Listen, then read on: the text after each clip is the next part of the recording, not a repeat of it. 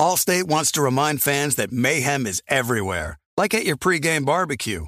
While you prep your meats, that grease trap you forgot to empty is prepping to smoke your porch, garage, and the car inside. And without the right home and auto insurance coverage, the cost to repair this could eat up your savings. So bundle home and auto with Allstate to save and get protected from mayhem like this. Bundled savings vary and are not available in every state. Coverage is subject to policy terms and conditions.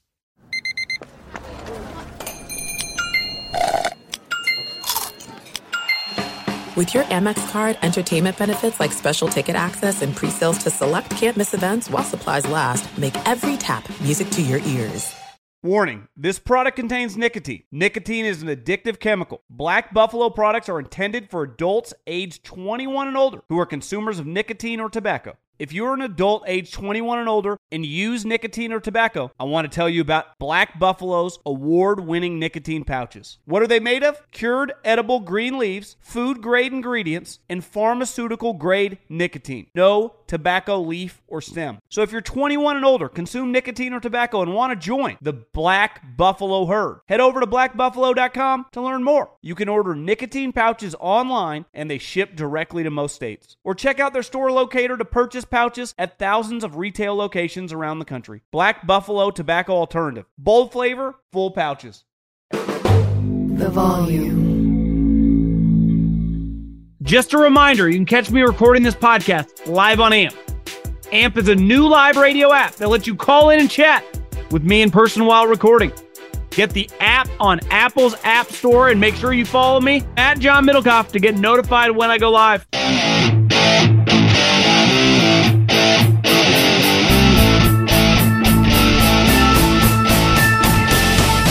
What is going on, everybody? John Middlecoff, 3 and Out podcast. How are my people doing? Thursday night, after the 49ers beat the Giants to go to 3-0 and well establishing themselves right there with the Cowboys as probably the best team in the NFL. The Giants struggling at 1-2 with a tough stretch of football actually coming up. We will dive into. Could get ugly before it gets better, I'll tell you that much, with the New York Football Giants. But, semi-entertaining football game that we will dive into, as well as the Dallas Cowboys have a devastating injury at practice today. We will talk about that and a certain coach that, if they lose come Sunday, might be fired by Monday. And I think many of you probably know who that is, but talk about must win in late September. The Chargers better figure out a way to beat the Vikings come Sunday morning. So we will talk about that, as well as my man Stuckey, talk a little gambling, picks for this weekend, college football, incredible slate, probably better than the NFL. So we talk about some of the bigger college football games and the lines, as well as his favorite plays come Sunday. You want to get your gamble on. I was kicking myself last week when I didn't hammer the Florida Gators over Tennessee, and they cruise to a victory. Stuckey knows what he's talking about when it comes to college football and the NFL. He's 5-3 right now, so my man's starting strong. So you want to make some money, listen to Stuckey. Let's rock and roll, baby. Before we dive into the game, because I got some takes on the game, do you want to go to a game? An NFL game? A college game? You want to go see primetime? Do you live somewhere on the West Coast? Do you want to see Deion Sanders? Well, here's what you do. You grab your smartphone and you download this app. The app goes by Game Time. They happen to be the official ticketing app of this podcast. And when you do it, you search the game, the event, the concert, the comedy show you want to attend. They got interactive maps of whatever venue you are attending, and you can tell by the prices, and you get a pair of tickets. And when you first sign up, you use the promo code, happens to be the greatest name ever uttered, JOHN, promo code John, and you get $20 off your first pair of tickets. Cannot recommend them enough. I've used them for everything, concerts, games. Hell, I would have gone to see Caleb Williams this week if I wasn't going to a wedding on Saturday. So if you want to take a loved one to a game, use the Game Time app, promo code John, $20 off. Let's dive into Thursday Night Football. And I've been born and raised in Northern California. Dad was a diehard Niner fan. The overwhelming majority of people growing up where I grew up, 49er land. They are the equivalent of the Yankees where I'm from. And, I came into my own as a sports fan in the early 90s. I missed Joe Montana, though I ran into him one time on the street. And if you ever run into a super famous person on the street and you know about their kids, bring up their kids, they'll talk to you. Joe's kid at the time was playing at Washington, gave me a weird look when I said something. And then I said, "How's your son doing?" He started BSing with me for like 15 minutes. It was a sneaky highlight of my life. But I don't remember Joe Montana. I grew up on Steve Young. And I say to this day, the best team I've ever seen, at least that I was definitely rooting for, any sport, beside maybe the Durant Curry Warriors, was the 94 49ers. And, speaking of Deion Sanders, they signed him for the one season, and they dominated. They had like 15 Pro Bowlers. I mean, I think legitimately they had 12 Pro Bowlers. They had like 10 or 11 All-Pros. They had Deion Sanders in the peak of his powers, as well as Steve Young, who won the MVP, and they cruised at the Super Bowl. They finally beat the Cowboys. That's the best team start to finish I've ever seen, especially with the 49ers. And I've been watching this team very, very closely since I got out of the league in 2012, 2013 range, right when Jim Harbaugh took over. And I think this is the best iteration of the modern day 49ers, right? Clearly, the only question mark this team has, Christian McCaffrey is freaking incredible. Their defense is awesome. Deebo Samuel is probably one of the most unique players we've ever seen. George Kittle is still really good. Brandon Ayuk didn't even play tonight. Eventually, Brandon Ayuk's going to get a $100 million contract. They have 7th-round wide receivers in Jawan Jennings and Ronnie Bell, who are good. They have Trent Williams, who's a first-ballot Hall of Famer at left tackle. This roster's stupid loaded. They have one question mark, and it's the quarterback. And listen, he's going to get nitpicked because that's the only thing you can nitpick, right? You're not going to be like, well, Nick Bosa could be a little quicker. Fred Warner, his angles as a tackler could be a little better. No, the only thing you have to question is Brock Purdy, who last time I checked does not lose when he starts and finishes the game. Obviously, the Eagle game is the only time that he's ever started that the team has lost.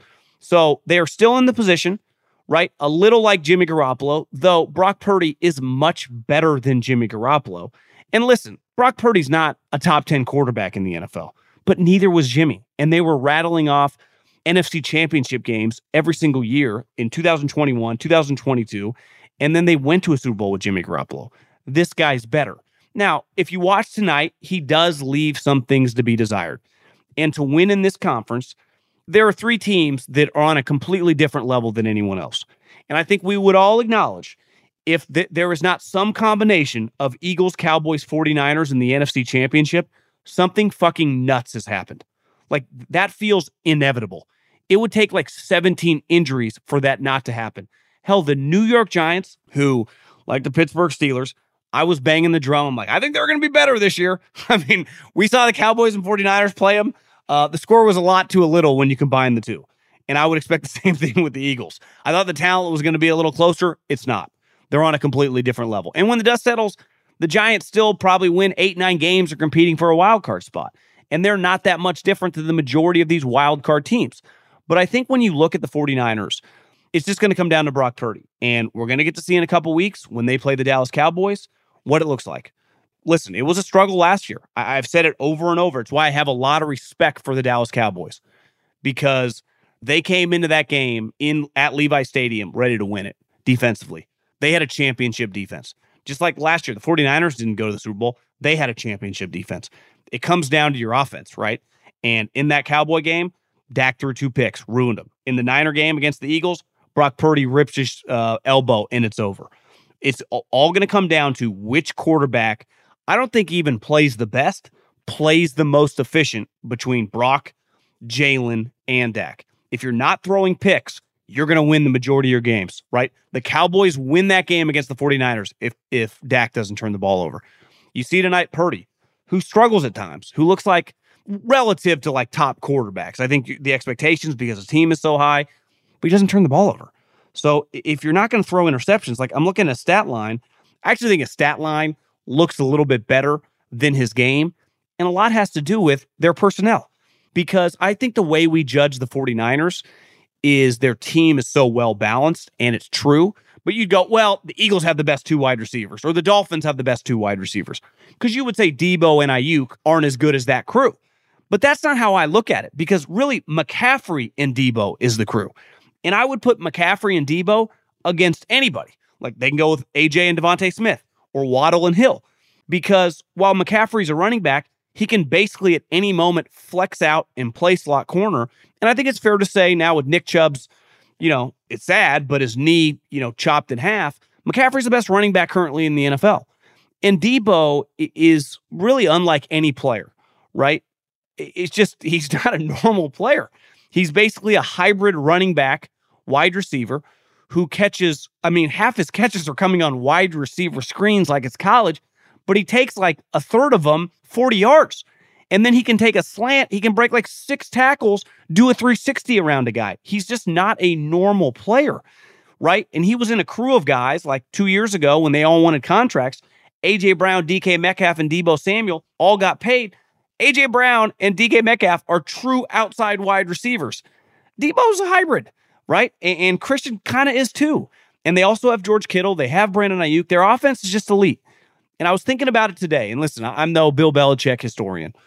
And trading in the NFL has never been like the NBA or Major League Baseball, where star players have consistently been traded in season. It's happened forever in my life in baseball, right? A CC Sabathia, a Verlander, whoever get traded in the middle of the season. Either their team knows they can't re-sign the guy, or they just get the prospects or whatever. It really happened probably in the last half decade that has been very consistent. Quote unquote, star players get traded in the middle of the season.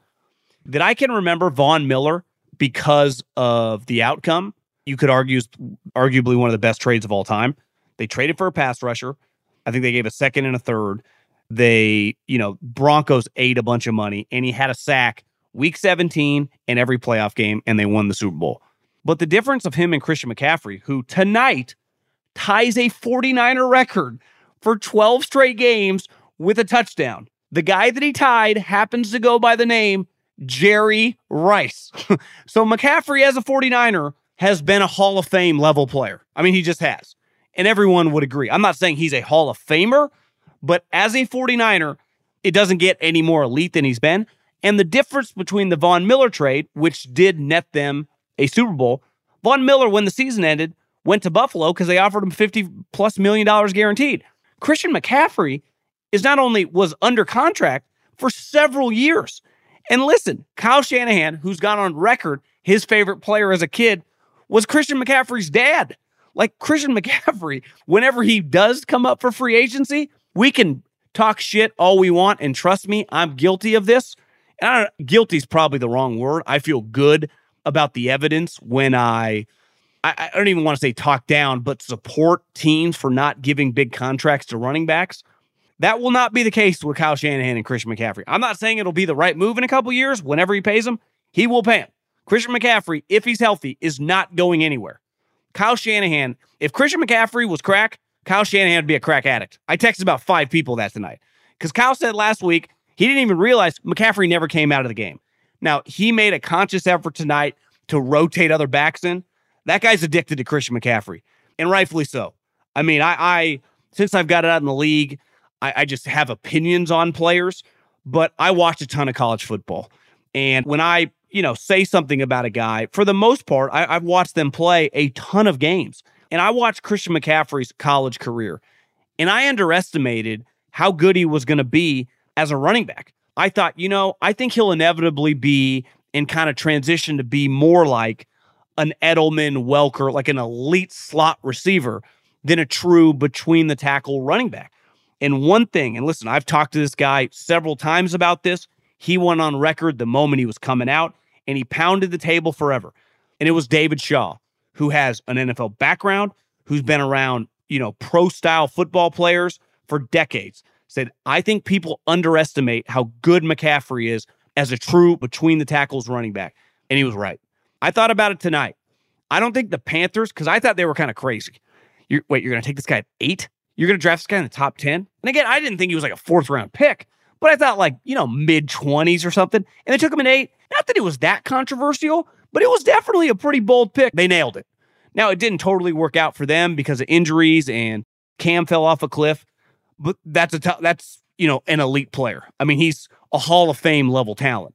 And he's come to the 49ers and he's completely changed them. Like, they were damn good without him.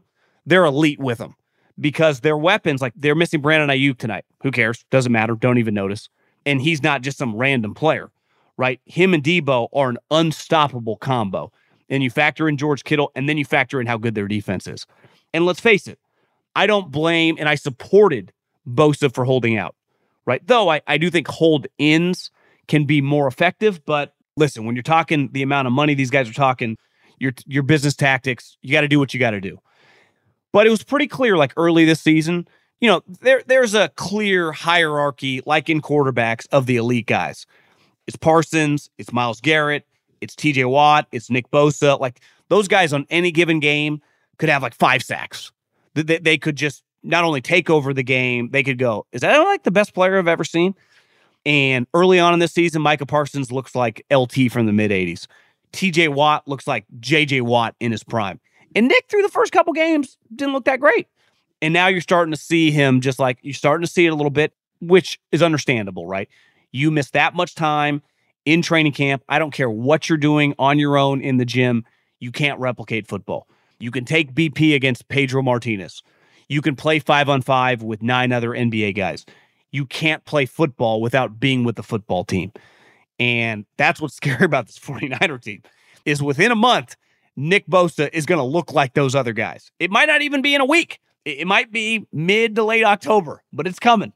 So they have one of the best players in the league that hasn't really looked like himself, which makes sense because he wasn't around till week 1. So that's coming on. I think the Niners, listen, the NFC has a bunch of undefeated teams, Washington, Atlanta. I think we all know this thing's a 3-horse race unless there's a catastrophic injury with one of the teams. And I can't wait to watch them all play each other, the Niners and the Cowboys, in a couple weeks. Buckle up. We're back with another week of football, and DraftKings Sportsbook is keeping us in on the NFL action with great offers every single game day. New customers can bet $5 and get $200 instantly in bonus bets. Throw 5 down on any of this week's epic matchups to walk away an instant winner. And DraftKings isn't stopping there. All customers can take advantage of 2 new offers every game day this September. Football's more fun when you're in on the action. So download the app now and sign up with the code JOHN, J-O-H-N. New customers can bet $5 to get $200 instantly in bonus bets.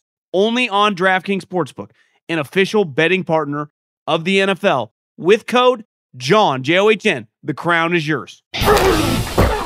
I would say the Giants were my NFC version of the Steelers. I was very bullish on them. I thought coming into the season, they would be better than they were last year. There'd be more substance behind it. And though their record might look pretty similar, 9-10 wins at most, they would be a better team.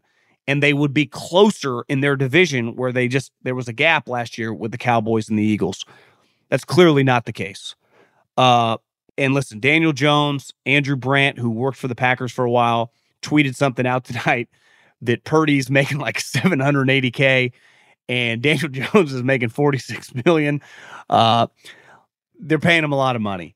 And the expectations when you get paid a lot of money are really, really high, especially when the expectations for your team, given your previous year, are also high. So it was going to be, the pressure's no joke in New York. Listen, I think the Northeast, Philly, New York, Boston, those are intense places to play, especially NFL football when your team is viewed as a playoff team. Because it's not like you get nitpicked, like you're held to a high standard. And you feel that watching them play tonight, right? Where they were 10-point underdogs. And listen, when the season started, even if you picked them to win 10 games, you would have circled this one as an L. They just played at Arizona. They stayed out here on the West Coast. I think the problem, though, wasn't tonight. It's the next 3 games. They're 1-2. They got destroyed by the Cowboys. They had an incredible comeback to not be 0-3. They play Seattle in 10 days. And listen, if you watch Seattle week 1, you'd be like, oh, maybe Seattle's come back to earth. I watched them last week against Detroit. I love them this week against Carolina. That's going to be hard. And the reason it's going to be difficult is their defense is nowhere near the Cowboys or the Niners. That offense is legit, man. From Kenneth Walker to the first-round pick from Ohio State, Jackson Smith, and DK Metcalf and Tyler Lockett, like, they can score. and they're going to get to 25 plus points. And my thing with the Giants right now, Saquon, who knows? He's obviously out this week. He's probably going to be out next week. It'd take a miracle. Maybe miss a week after that. Where are they getting their points from? Darren Waller is a fucking baller in theory, right? You're like, God, this guy is 6'6", and this is kind of why I bought in the Giants. He fooled me again. It's like, he's one of the quicker players at his position in the league, might be the fastest, him and Kyle Pitts. He could run all the routes, great ball skills, and then he's always injured. He just always is. Was like that with the Raiders after his first couple years and he got paid. He was kind of a shell of himself. And I want him to be sweet because he's a fun player to watch, but he's just not that dependable. So if they don't beat Seattle, which I think is going to be very hard, and when the dust settles, assuming Seattle doesn't have a bad injury this week, I think that line is probably like a pick 'em. Then they go at Miami, at Buffalo. So it is going to be very, very difficult. The Giants could play well in 2 out of 3 of those games and be 1-5. And let's face it, I don't care who you are, unless you're like the 49ers or the Cowboys, it's hard to get 9-10 wins starting 1-5. So I think the Giants have major, major issues. They already have impact injuries with star impact players. Big-time tackle out, star running back out. They had players go down the night, struggling to get off the field. And then the pressure just grows and grows and grows on Daniel Jones. And listen, is he better than probably people talked about before last season even started? Yeah. If Daniel Jones played for Kyle Shanahan the last couple of years, would we even be discussing him like we do? Probably not. But he plays on the Giants. And they gave him $45 million a year after 15 touchdowns. And it's win-loss stat doesn't directly correlate with the quarterback, right? It's like they're not a tennis player or a golfer, but most good quarterbacks win a lot of games. And if you're going to 1-5, it's got to be a little reflection of the quarterback. And I'm not some anti-Daniel Jones guy, but I think this thing could get ugly just looking at their schedule. So Niners, I don't even want to say roll. They actually kind of struggled tonight at times, but relative for them, they win by multiple touchdowns. It looks like they're cruising to a 13-14 win season. And they're at the point now, and I think the Cowboys are in this, and the Eagles are as well, where they're just going to be judged on the times when they play each other. And we get that here in a couple weeks. And the Giants, I think they're already fighting for their playoff lives in week 4. It's crazy how fast things happen in the NFL when you start slow. Because you start slow and your schedule, all of a sudden you realize you play 2 sweet teams. You're like, we better fucking win this game or adios to our season. The other news of the day that is just beyond shitty. Listen, guys get hurt in football. And I say this all the time, right? You can get hurt in football in April training on your own. Like you can pull an Achilles at the gym with your trainer, let alone at OTAs in a non-contact injury, let alone in training camp when the pads come on, and obviously in the games in the regular season. But I think once the regular season starts, losing a star player in practice, there's nothing worse. There really isn't. Because at least during the game, like the guy, I don't know. I don't even know how to describe it. I personally think, and when I was in Philadelphia, we signed Nnamdi Asomugha, who was terrible. But I remember he got hurt in practice and everyone thought he blew out his knee, which looking back would not have actually mattered to anything. But at the time, it's like, this guy just blew out his knee in practice. And it doesn't happen that often. Remember a couple years ago, I think Deshaun Watson tore his ACL in practice. And Trayvon Diggs today with the Cowboys tore his ACL in practice. I think their center got hurt as well.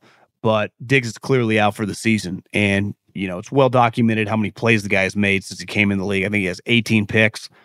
I saw a stat today on PFF so far this season. He's been awesome. Now, granted, they've dominated 2 games against the Giants and the Jets, but that sucks and that hurts. I don't think it derails their chances to be a NFC champion or to be a Super Bowl contender, but that is a big blow.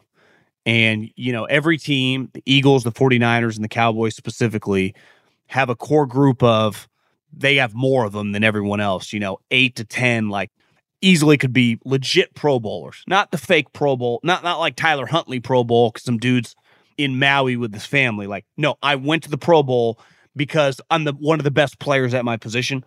And the Cowboys, Niners, and Eagles have a lot of them. And when you lose guys like that with torn pecs, torn ACLs, whatever, for the season, it's one thing to roll. Guys get hurt. right? Lane Johnson got hurt last year. Ayuk's hurt right now. It happens. It's another thing to lose the guy. It's like, he's not coming back. And a guy like that who's just such a playmaker, and I know it was, I think 2 years ago, they just paid him a bunch of money. I think they gave him $40 million guaranteed. He was well worth it. I'm a big believer at corner in playmakers, right? Not everyone's going to be Deion Sanders or Darrelle Revis. They're going to be like, oh, they're just going to shut the guy down for 60 minutes. That's not most guys. Most guys, even the good players, give up plays. Remember a couple years ago, it was like, well, he gives up a lot of plays. Like, he also has 7 turnovers, right? He has 8 picks. Like, 4 of them are pick sixes. Like, I live with playmakers. I think the same thing with quarterbacks. It's like, well, he has 11 interceptions on the year. Well, he also has 40 touchdown passes. So I will take the good if there's a little bad. And Diggs brought a lot of good. And I do think there's something, there'll be a rallying cry and they'll be fine. I mean, who they play? They play the Cardinals this week. But that hurts. And I can't even imagine that vibe at practice. I think Dak Prescott told like Ed Werder before the news became official, like we're praying for him. Like they know. And sometimes, remember it happened to Kelsey a couple weeks ago, goes down in practice. And by the next day, Schefter had been tweeting like they had feared that it might be a season-ending injury. No one's sleeping well. This one happened pretty fast and they had the news. And this hurts. It really does. And listen, a lot of people love to hate the Cowboys and always push back. They haven't made the NFC Championship in 25 years. And facts are the facts. But this team, and I even thought last year, is a fun watch. Like, if you like football, and I grew up hating the Cowboys, I'm kind of indifferent now. Like, I'm sorry, Mike McCarthy's their head coach. Like, Micah Parsons is one of my favorite players. Like, I find Jerry Jones entertaining. But I get if you're an Eagles fan. Even most Niner fans I know are kind of don't care. Actually, the Packers kind of became the Niners' rival. I totally understand it with the Eagles and the Giants, but I do think this Cowboy team, if you are a fan of football, is an enjoyable watch. They have an old school vibe to them. They fucking destroy people when they tackle them. And they make a ton of plays on defense. And call me a sap for like 1990 and 1980 football, but I still enjoy watching defense. I don't want to watch every single game be 38-34. And losing a guy like this is just hard to come back for. And one other thing for Sunday, the Chargers play the Vikings. And not in a million years, and I've said this the last 2 seasons, I said, listen, I'm not going to pick this team to win the division, though they have the capability because of their head coach. But I'm never going to act just because I think their head coach is terrible and a complete phony and a fraud that they're going to win 4 games. I understand the way the sport works. Their quarterback's too good. The talent around on defense as well is too good. This team can just walk to 10, 11 wins.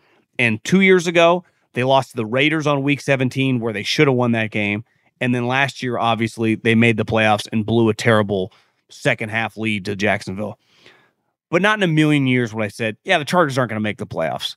And not even just not make the playoffs, but it's just like a 6-win team. And it shows you the impact of a head coach. And I'll talk about it with Stuckey. I talked about it, I think, last week.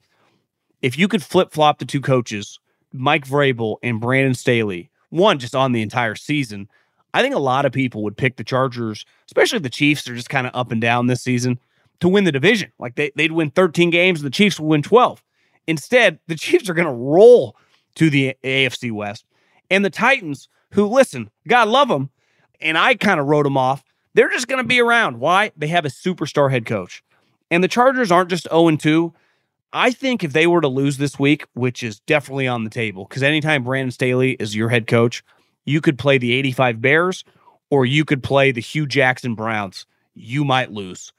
And I think if they lose and they go 0-3 to the Minnesota Vikings too, it'd be one thing. It's like, hey, you're playing the Chiefs in Kansas City.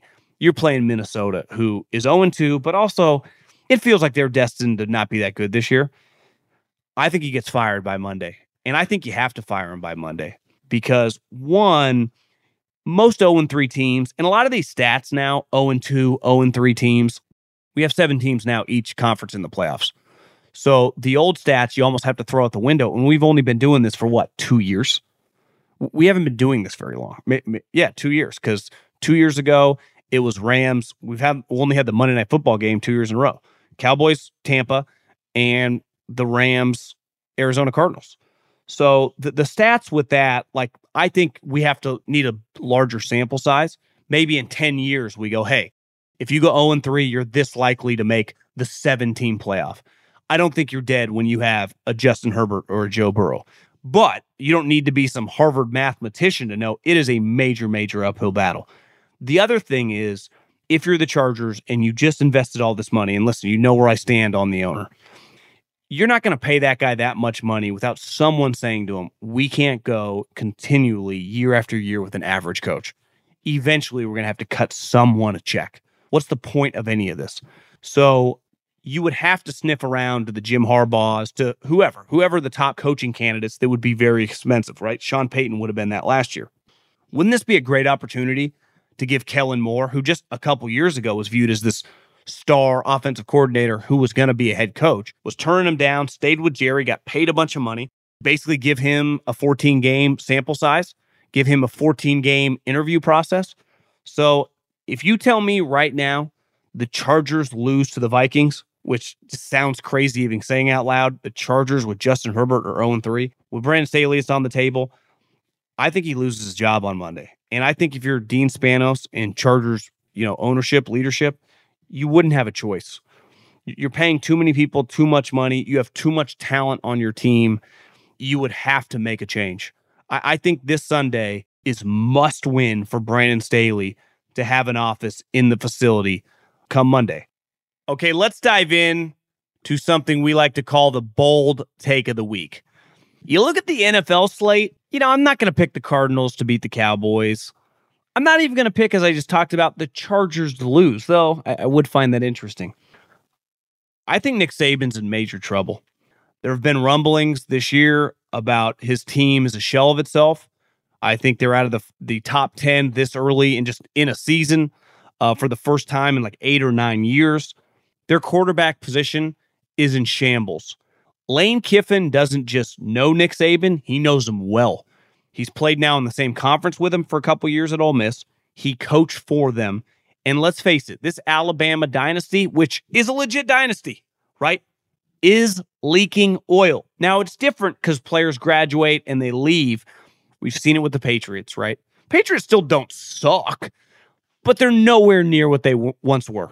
And if they were a college team, they would have been like that team that was always ranked 3 or 4 or 1 for 20 straight years. And now they're not sniffing the top 25. Not quite Nick Saban yet, but hosting Lane Kiffin this week, I think Lane not only beats him, I think within a couple days we start hearing, Nick, the changing tides of NIL, of the transfer portal.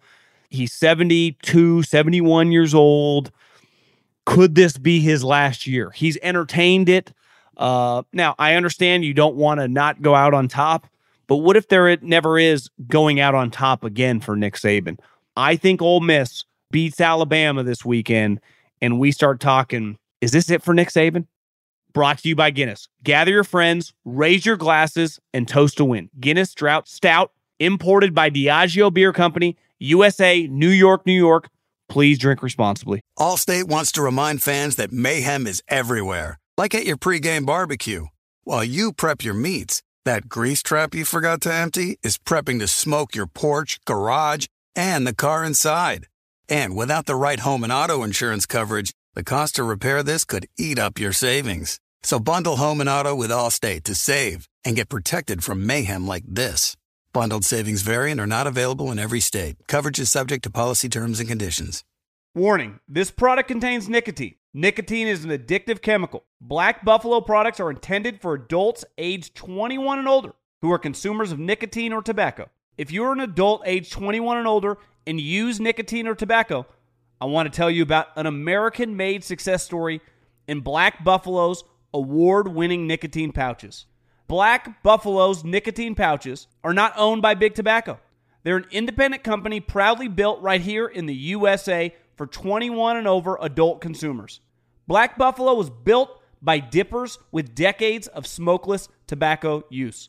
They believed the market wanted tobacco alternative nicotine products that offered the best of both worlds. Bold flavor, full pouches. What are they made of? It's pretty simple. Cured edible green leaves, food-grade ingredients, and pharmaceutical-grade nicotine. Most importantly, there's no tobacco leaf or stem. All proudly made right here in the USA. So if you're 21 and older, consume nicotine or tobacco, and want to join the Black Buffalo herd, head over to blackbuffalo.com to learn more. You can order nicotine pouches online, and they ship directly to most states. Or check out the store locator to purchase pouches at thousands of retail locations around the country. Black Buffalo Tobacco Alternative. Bold flavor, full pouches. eBay Motors is here for the ride. You know what I remember about my first car? Is at the moment I got it, I wanted to improve it. Because like most 16-year-old kids, you don't exactly get a luxury automobile. So you look at it, you go, well, I need to add some speakers. I need to tint out the windows. I need to make this thing the coolest car possible so I can cruise around town with all my buddies, waving at the babes, and enjoy myself. So my favorite part of car culture when I was young was definitely the subwoofers in the back of the car. And we built the boxes from scratch, had multiple 12-inch subs, and you could hear me coming from a long, long way away. With over 122 million parts, you can make sure your number one ride or die stays running smoothly. Brake kits, LED headlights, roof racks, bumpers, whatever your baby needs, eBay Motors has it. And with eBay Guaranteed Fit, it's guaranteed to fit your ride the first time, every time, or your money back. Plus, at these prices, you're burning rubber, not cash. Keep your ride or die alive at ebaymotors.com. Eligible items only. Exclusions apply.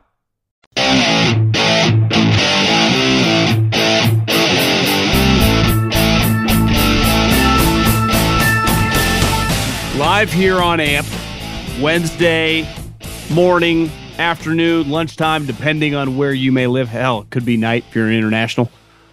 Here with my man, Philadelphia native, live from Lexington, Kentucky, I think. Stucky, what's up, bro? What's going on, brother?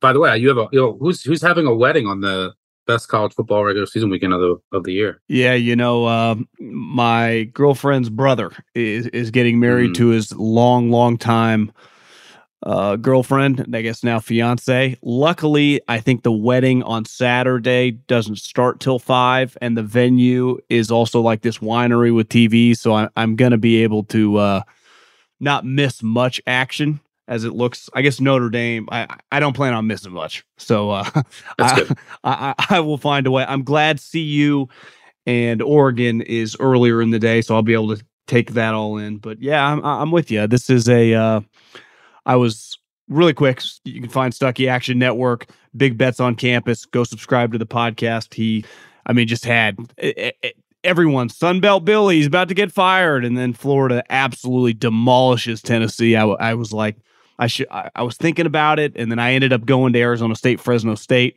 who I also was going to put a bet on Fresno State, but I was like, this game could get weird, and then they absolutely demolished them. So, yeah. Yeah, that. You saw one of probably the worst football games that will be played this year. I think, what did Arizona State use? 4 quarterbacks at 8 turnovers. Oh, my God. It was crazy. It was bad.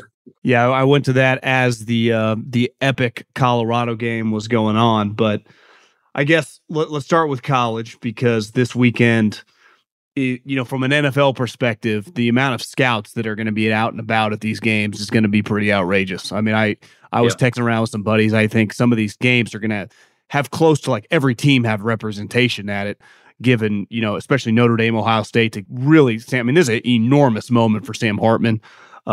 We don't know Shador. I think, that, I don't know if you saw that video that went viral. It looked like they were at the Bronco game where Deion's like, you ain't coming out, you're coming back. But, Bo Nix is a guy, you're an SEC country who, most people had kind of written off. He's definitely resurrected his career, and there are going to be a lot of eyeballs on that game for sure.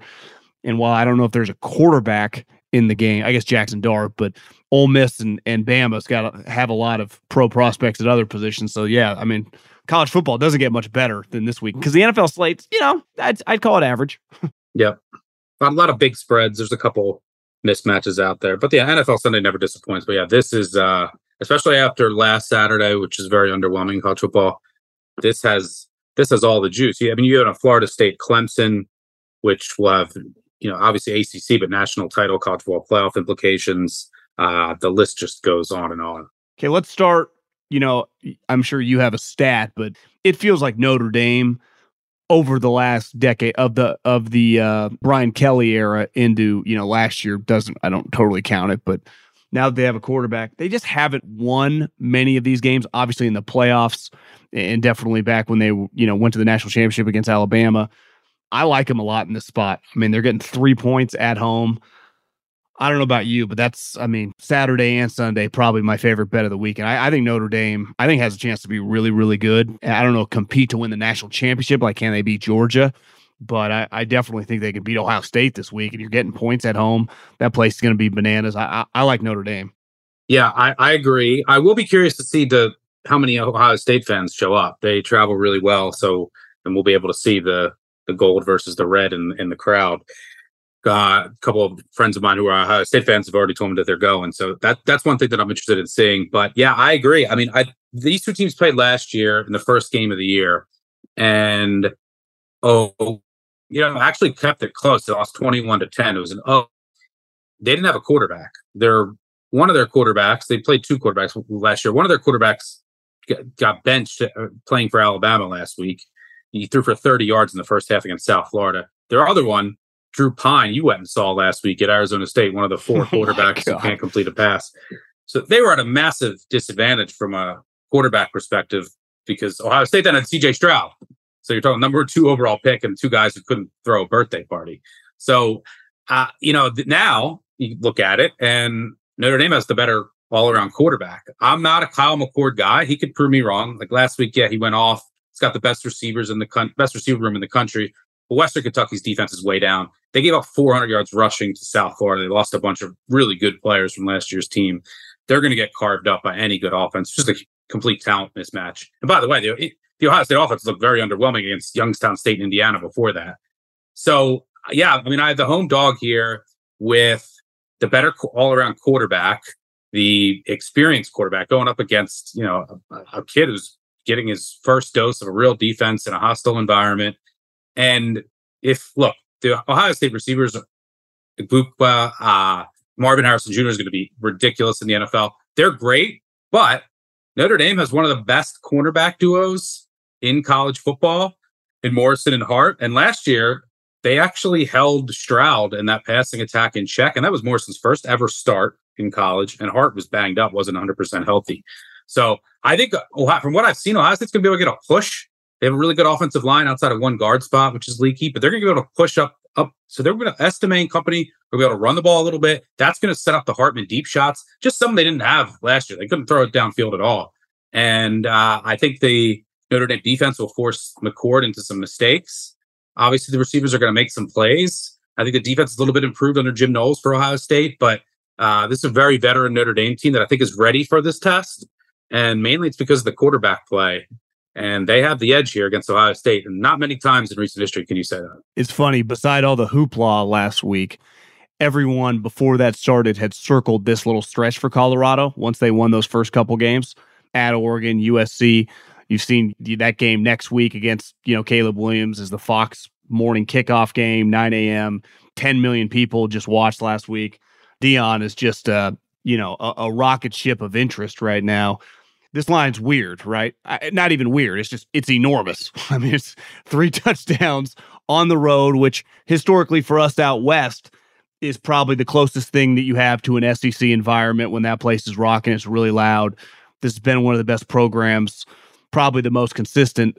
Utah's had a little run here, but over the last decade and a half, beside that little stretch from Stanford, once Pete Carroll left, this is, I don't really know. This is probably a stay away from me. It seems like a lot of points, but I've seen teams get in there. If Oregon's rolling, Bo Nix is on, they might have more NFL players top to bottom, especially on defense. But this is a fascinating matchup, and this is another one. If Shador's making sweet plays, we're going to start talking about this guy as if he came out this year, would he, go right there with Drake May to be the number 2 pick? If he returns, I would say he would definitely be circled as the guy that would be the number 1 pick next year. So this is a pretty big moment for him, who's already had a bunch of really big moments. Yeah, look, what Deion is doing is amazing. And this momentum early in the season, and when Colorado's good, it's better for college football too. But just this momentum he's building right now, he already was going to attract so many top end recruits and transfers, by the way, which is going to be massive. But now, after starting 3-0, the interest is even going to be higher. But I think they're up against it here. I think this has Oregon 58-21 written all over it.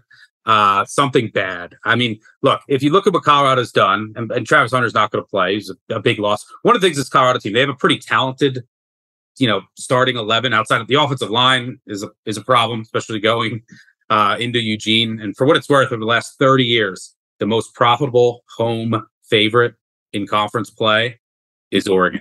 And to your point, and the offensive line is going to be a problem here. The defense is not that good. They have a couple stars like Hunter, and they make some plays, but this Oregon offense is on another level, and the Colorado defense just isn't very good right now. If you look at what Colorado has done, they came out. They've obviously Deion has assembled a much more talented roster than they had last year, where they were just pitiful. But they got the benefit of coming out against TCU, and TCU had no idea what to expect from that offense, right? Like they were just like, whoa, what is going on? And kind of just got shocked by it.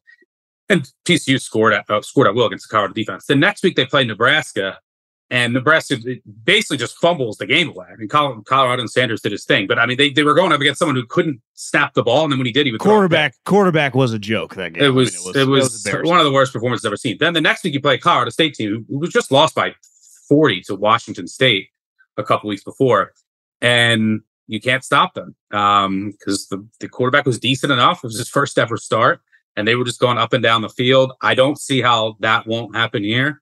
Colorado will put up a fight. But the other thing is that Oregon, in a spot like this, when you're laying a big number, the back door is always open. But like Dan Lanning, the head coach for Oregon, he came out and like had some words about Colorado leaving the Pac-12. And I mean, even though they're leaving too, who knows with all this politics stuff. He wasn't wrong, though. Yeah, when he was saying that before the Deion stuff, that Colorado had been irrelevant. Agreed.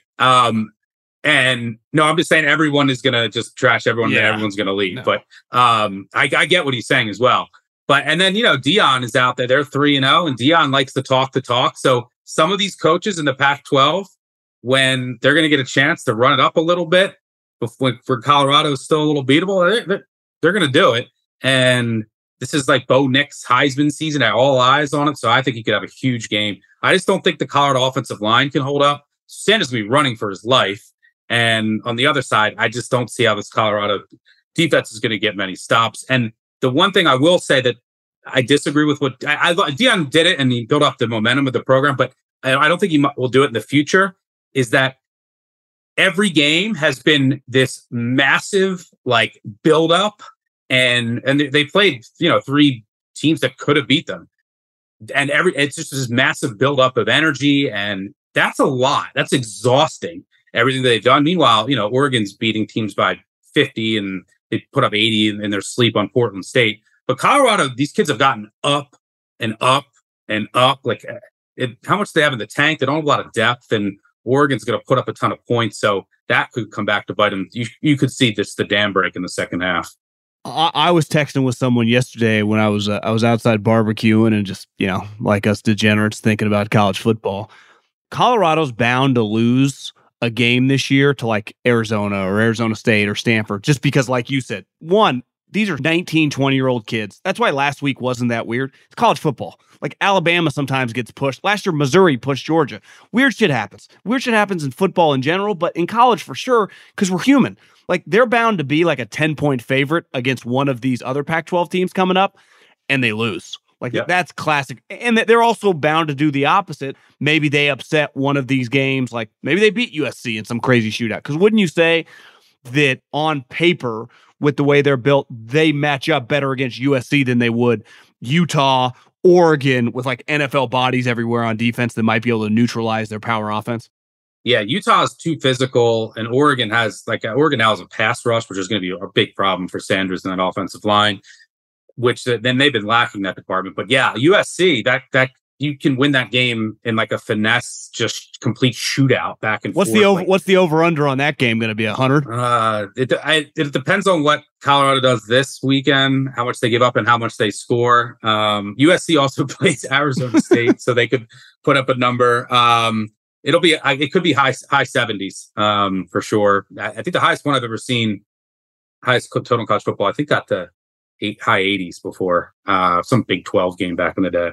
Before we dive into the NFL, my favorite game right there with Notre Dame, I think this week is Washington State at home getting 3 points against Oregon State. Like, to me, DJ Uiagalelei, he's definitely been a little more under control, but he still kind of looks pretty robotic to me. Like, he might have a better season on paper than last year, but it's not like he's some different player. And I think Washington State, like you mentioned, Colorado State might be decent. Maybe they end up going 6-6. They fucking destroyed them. Washington State was decent last year. Well, actually, it was pretty good, right? They easily could have beat Oregon if they wouldn't have pulled one of the craziest games out of their ass of all of 2022. Washington State might just be one of those teams that has a chance to be in the Pac-12 championship in 3 or 4 weeks. You'll be looking up. You're like, damn, they are, 6-0, 7-0. I think they're really good. Obviously, Oregon State is too. Really good coach. But at home, I think I've been to Wazoo. It's got a little, I wouldn't say it's quite Eugene, but that place can get really rowdy when they're good. And I think they're good. I love them +3 this week. I think they've covered they have the longest home cover streak on the Palouse in the country. Don't quote me on that, but I think that's true. Yeah, I mean, look, the big matchup in this game is Washington State came into the year. They wanted to install a new offense with Cam Ward, and they wanted to be more vertical and attack more downfield. And was there going to be growing pains? Obviously not. And yeah, they exceeded expectations in week 1. They did it again against Wisconsin, and Wisconsin was coming out trying to avenge a home loss against Washington State last year. So you knew they were coming into that game fired up, but the offenses looked great. And that's what this is going to come down to. It's like, I agree with you on DJU. He's going to be a lot better because that offense, has one of the best offensive lines in all of college football. They lean on their ground game, and then it's just setting him up to, play action off of the running game. He's got a great offensive line. So everything's going to be a lot easier and simpler for him in that system, that it's just all run first. They don't ask him to do too much. But Washington State, with their downfield passing attack now, the weakness on this Oregon State defense coming into the year was on the back end. They lost a lot of talent in the secondary, and that could decide this game. I think I agree with you. I don't have a strong feel either way, but I think the winner of this game is sneaky and just one of the teams that people aren't talking about that could just slide into the Pac-12 championship game. Okay, let's dive into the National Football League. Last week, you nailed the Bills game. That was the easiest cover. The Denver Broncos, I would imagine you felt pretty good at halftime. So up 18, Sean Payton, who was 72-0 with an 18 or more point lead in his career. The defense is horrifying. I mean, the Broncos scored more points than I ever dreamed of in the first half. They're up 18. The defense is lost. Vance Joseph replaced a really good defensive coordinator, and Evero's now in Carolina. Then obviously they had Fangio before then, and there's a huge drop off. They're just blitzing without any rhyme or reason. Sam Howell, they basically came back. They just ran screens, and Denver never adjusted. Sam Howell went 8 of 8 for 138 yards on screens in the second half, and the defense has let Denver down. Surprisingly, the offense has actually been pretty good. Russ has looked a lot better and more play action. And yeah, the Denver secondary, they've one really good elite corner in Patrick Surtain, one corner who I don't know if he might get cut this week. And then their safety situation, they lost Stearns, who's supposed to be a big player this year for the season. Kareem Jackson gets thrown out for targeting. They bring in a rookie. He gets hurt. They got to move a slot back to safety. He gives up what was the game-winning touchdown. I write it off, and then they get a Hail Mary, bring me right back in, and then don't get the 2-point conversion. So yeah, that was unfortunate, but I thought the Denver defense would be better against Sam Howell than it was. They just didn't adjust. And then it's my own fault for trusting Zach Wilson, but I don't even put all the blame on him for that game. Everyone knew he's terrible. The defense didn't make any big plays. No, they kind of got worked. What could have been a pick six. Yep, the defense was supposed to come in there and step up as one of the best units in the NFL.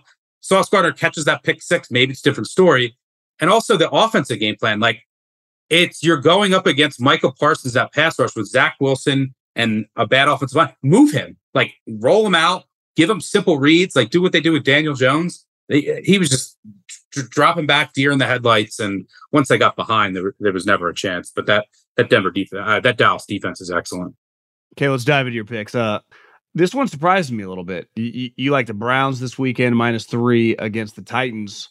I would imagine, if you just polled the average football fan, they would just say that the Browns got major issues. Injuries left and right. Star running back out, though I think the backup actually looked pretty good. But their main issue is this quarterback right now does not, look remotely close to what he once was. There are rumors of he's got a burner account on Twitter responding to people. I don't know if you saw that one. But this seems like a team that, easily could have won that game. It took a couple defensive scores, kind of freaky defensive scores, but they happened. It's not like the Steelers, were lighting them up on offense. But I feel there's just a lot of negativity, and maybe you're going against that because the tangible evidence isn't as bad as I think the perception is. Yeah, I mean, look, Nick Chubb's one of the best backs in the NFL, and he matters, but him being out, it's like, running backs rarely ever even impact the point spread. And the backup did look good. They also are going to sign Kareem Hunt today. And yeah, Watson hasn't looked great, specifically on his deep balls, which is what he was known for in the past. But I really like this Browns team because of the defense. The defense I thought was going to be one of the best, most improved defenses in the entire NFL. They brought in a new coordinator in Jim Schwartz. Last year, they were so disorganized. They beefed up the interior of the defensive line, added some dudes there, bringing Juan Thornhill at safety. You already have 3 really good corners. They were just running the wrong scheme. Well, so far this season, the defense, everyone's talking about the Dallas defense, rightfully so. The Browns defense has been even better statistically. They didn't face Zach Wilson. They're on the season. They're allowing a 25% success rate, 25 and 27 in back-to-back weeks. For reference, last year, 5 total games where a defense allowed under 27%. A team hasn't sniffed the red zone against them. The Steelers didn't sniff the red zone last week. The Bengals didn't sniff the red zone. The Steelers had 2 defensive touchdowns, then a long touchdown pass. That's it. This defense is really good. They're going up against the Titans' offensive line that is very questionable. Probably be without one of their starting guard as well. And then on the back end, Tennessee's missing potentially a couple starters in the secondary. And I think Cleveland has enough juice, and they're going to come out fired up. This is like an emotion. Like, you lose to the Steelers. Okay, we're coming back home. They've already said they're going to dedicate it to Nick Chubb, and this will be like an emotional response against a Tennessee team that just came off an overtime win at home. They played a couple close games. I don't like what I've seen from Tannehill. The running game doesn't look like it's there. I'm just trusting this Browns defense at home. And now this line was 4.5, 5, probably would have passed. And then you're fading. I wouldn't have faded the dog God in Vrabel. But now that it's down to a 3, and I just need to win by a field goal or more, I'm taking the Browns. I don't think the market is really pricing in how much better this defense is. Could be one of the top 3 to 4 defenses in the entire NFL. Well, because Brandon Staley takes so much oxygen, people aren't talking about Khalil Mack is just kind of a guy now.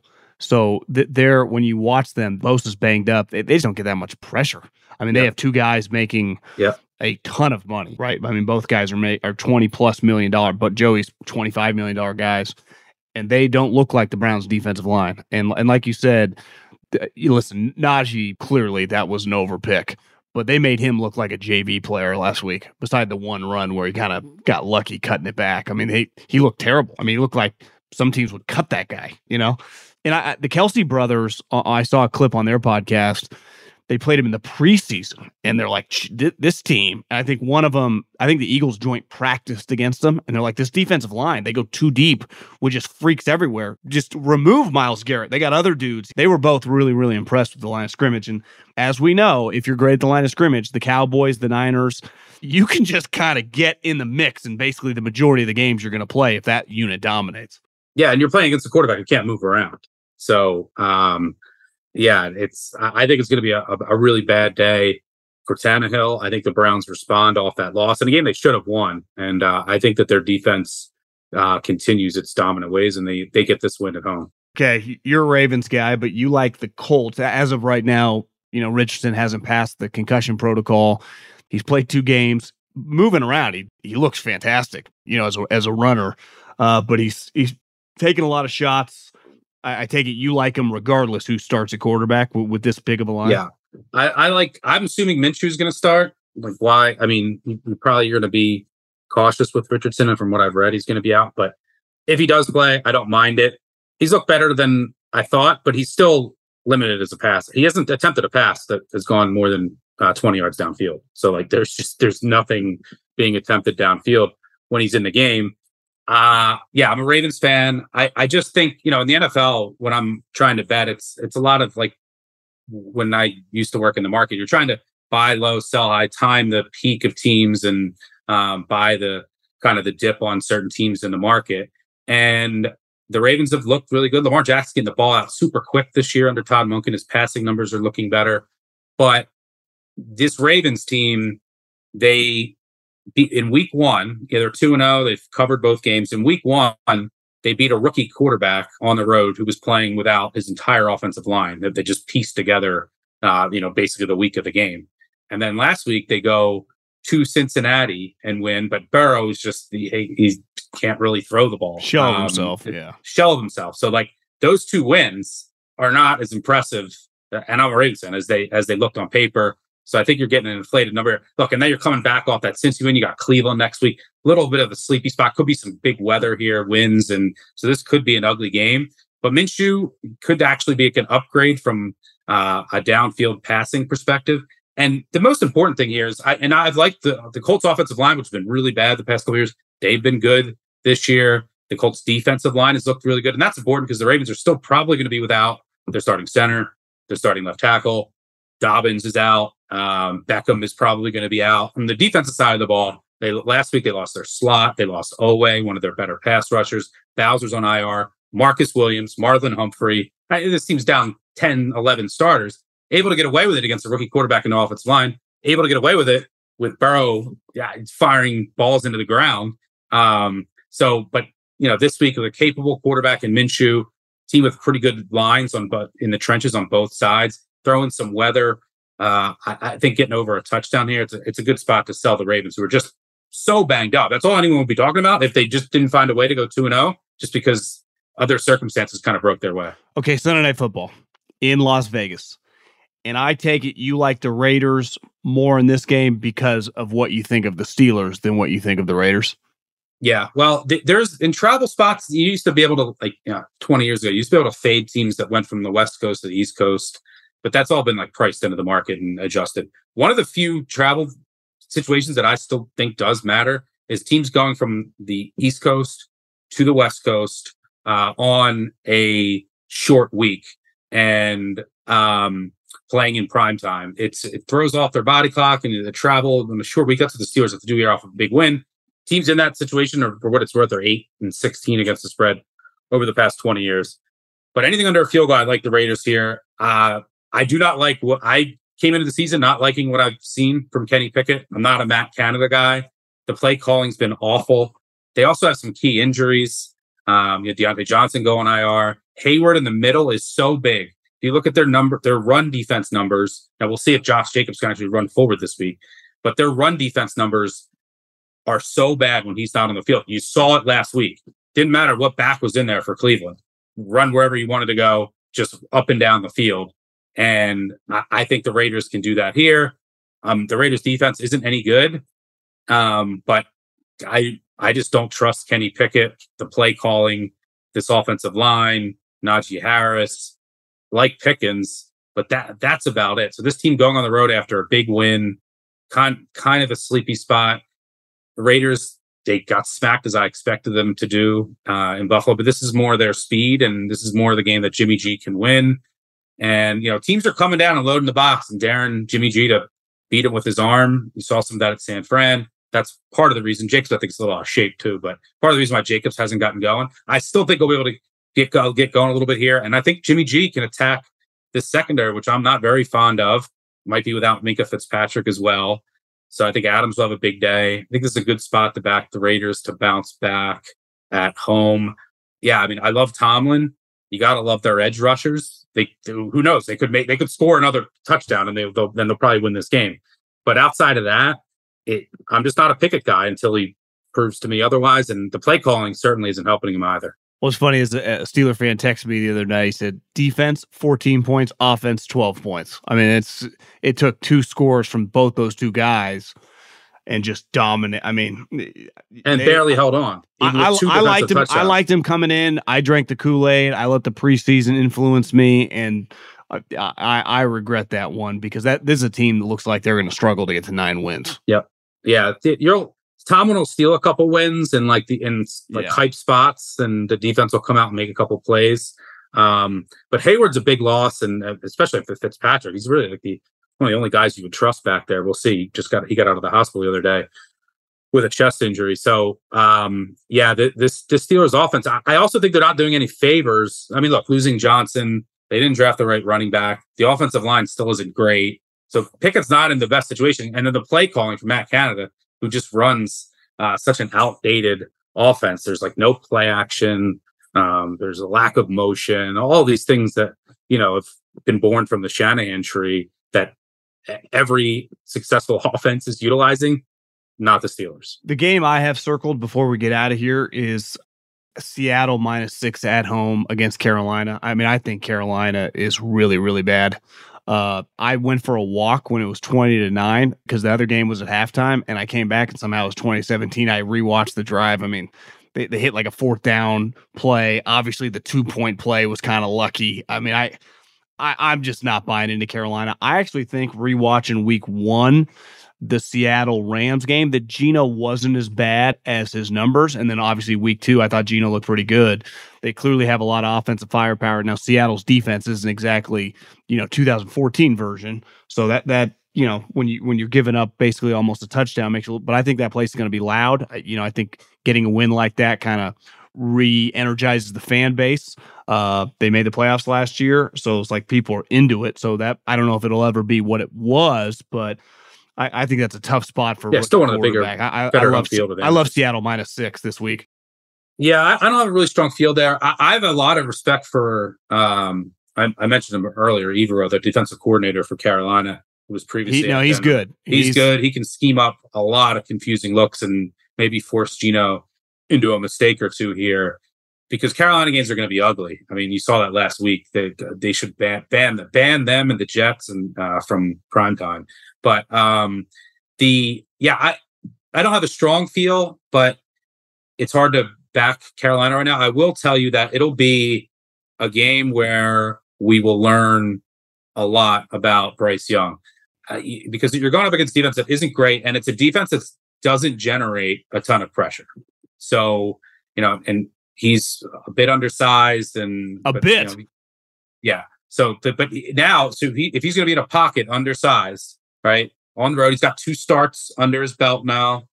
In theory, he should feel a little bit more comfortable. What will he look like? Will he look poised? Will he hit the throws? Because he shouldn't be under much pressure. So I don't know if I probably won't have a bet there, but I will be watching Young because I think it's a game where you'll learn a lot. And you can probably take something from that and be like, no, this isn't it. Or, okay, I can kind of see it working. So I'll definitely be watching it closely. Don't mind your side, but I'll probably be on the sidelines. When I was looking at the board, it's hard to miss the Chargers, getting a point on the road at Minnesota, but you're like, how the hell am I going to trust this team and this coach right now? You can't. That game's a stay away to me, but you're tempted. You're like, God, Justin Herbert, the offense, but you're like, no fucking way. Just, if anyone out there is live bets, just live bet the team that's down like 14 at one point, because they'll probably come back and win. Yeah, this is the team. This is the Vikings regression monster is out for revenge. Like last year, they got every bounce, won every close game, and they weren't that good and won 13 games. This year, they've been playing better. They should have beat the Bucks. Arguably, should have beat the Eagles. I think they've They've lost like 8 fumbles or negative not. I mean, every bounce is going against them. And all that regression that was due is hitting them now. So you have this team that is all the regression is hitting versus a team that finds ways to lose. So like regression gods versus finds ways to lose. I don't know. It should be a fun watch. There should be a lot of points. And the most disappointing thing is Brandon Staley. So like he has his issues with his head coaching, but his specialty is defense. And this defense right now, if you go by a couple advanced metric sites, dead last in the NFL, dead last. And, it's not the best defensive unit as far as talent's concerned, but there's some talented guys. It ain't the worst on the defense. It should not be anywhere close to the worst. And this is supposed to be, his forte. And that was my, at least I would always, say Staley has all these shortcomings, but he can scheme defense. He's not even doing that anymore. So yeah, I have no idea on this game. If whoever's down, live bet them, and then when they go up, live bet the other team. It's probably going to be good. Try to go to overtime. Maybe bet overtime, yes, but that one should be a fun watch. I have no idea what's going to happen in that game. I think if Staley loses, there's a chance that he's gonzo come Monday morning because they need a spark. They wouldn't write off the season just yet. Maybe they give basically Kellen Moore a 14-game interview essentially. That's my prediction. I could see it. I'm not predicting them to lose. I got no clue what's going to happen. Wouldn't shock me either way. I mean, I could see Cousins throwing 4 touchdowns. I could also see the Chargers beating them by 2 touchdowns. Yeah, it's hard to. Yeah, it's this game's probably the biggest wild card of the weekend. Yeah, I will say that if you start 0-3, if you don't get a spark in the AFC, it starts to get ugly and scary quick. And I mean, 0-3, I think teams that start 0-3, I think 2% have made the playoffs over the past 10 years. And then you have all the teams in the AFC North. Someone from the AFC South is going to make it. And then you look at either the Chiefs, the Dolphins, and the Dolphins and Bills are in. The Chiefs are in. Yeah. You're probably going to have Ravens, Browns. We'll see where the Bengals go. But you look at the Chiefs schedule coming up: Bears, Jets, Vikings, Broncos, and then home against the Chargers, Broncos again. Hey, the only team they play with a win over the next 8 weeks is the Jets, who no longer have a quarterback. So the Chiefs are about to. They might clinch by Halloween. Yeah, they're about to run out here on the division. So you go 0-3 and you don't get a spark, it's over, and then it gets real ugly. Okay, Stuckey. Let's have a weekend. Saturdays should be a special day, and hopefully that's why Steve Jobs made iPhones so I could watch football in the bathroom when people are getting married. So take it easy, bro. Talk to you soon. Yeah, FaceTime me if you need me to put my phone up towards the TV or something during the wedding. I'll hook you up. I will. All right, brother. Good Thanks, luck. man. See you. The volume. Allstate wants to remind fans that mayhem is everywhere, like at your pregame barbecue. While you prep your meats, that grease trap you forgot to empty is prepping to smoke your porch, garage, and the car inside. And without the right home and auto insurance coverage, the cost to repair this could eat up your savings. So bundle home and auto with Allstate to save and get protected from mayhem like this. Bundled savings vary and are not available in every state. Coverage is subject to policy terms and conditions. With the Wells Fargo Active Cash Credit Card, you can earn unlimited 2% cash rewards on purchases you want and purchases you need. That means you earn on what you want, like trying out that new workout class, and 2% cash rewards on what you need, like a foam roller for your sore muscles. That's the beauty of the Active Cash Credit Card. It's ready when you are, with unlimited 2% cash rewards.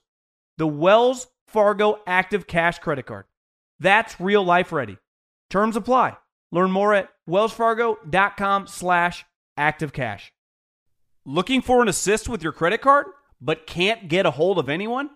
Luckily, with 24/7 US-based live customer service from Discover, everyone has the option to talk to a real person anytime, day or night. Yep, you heard that right. you can talk to a real human in customer service anytime. Sounds like a real game changer if you ask us. Make the right call and get the service you deserve with Discover. Limitations apply. See terms at discover.com/creditcard.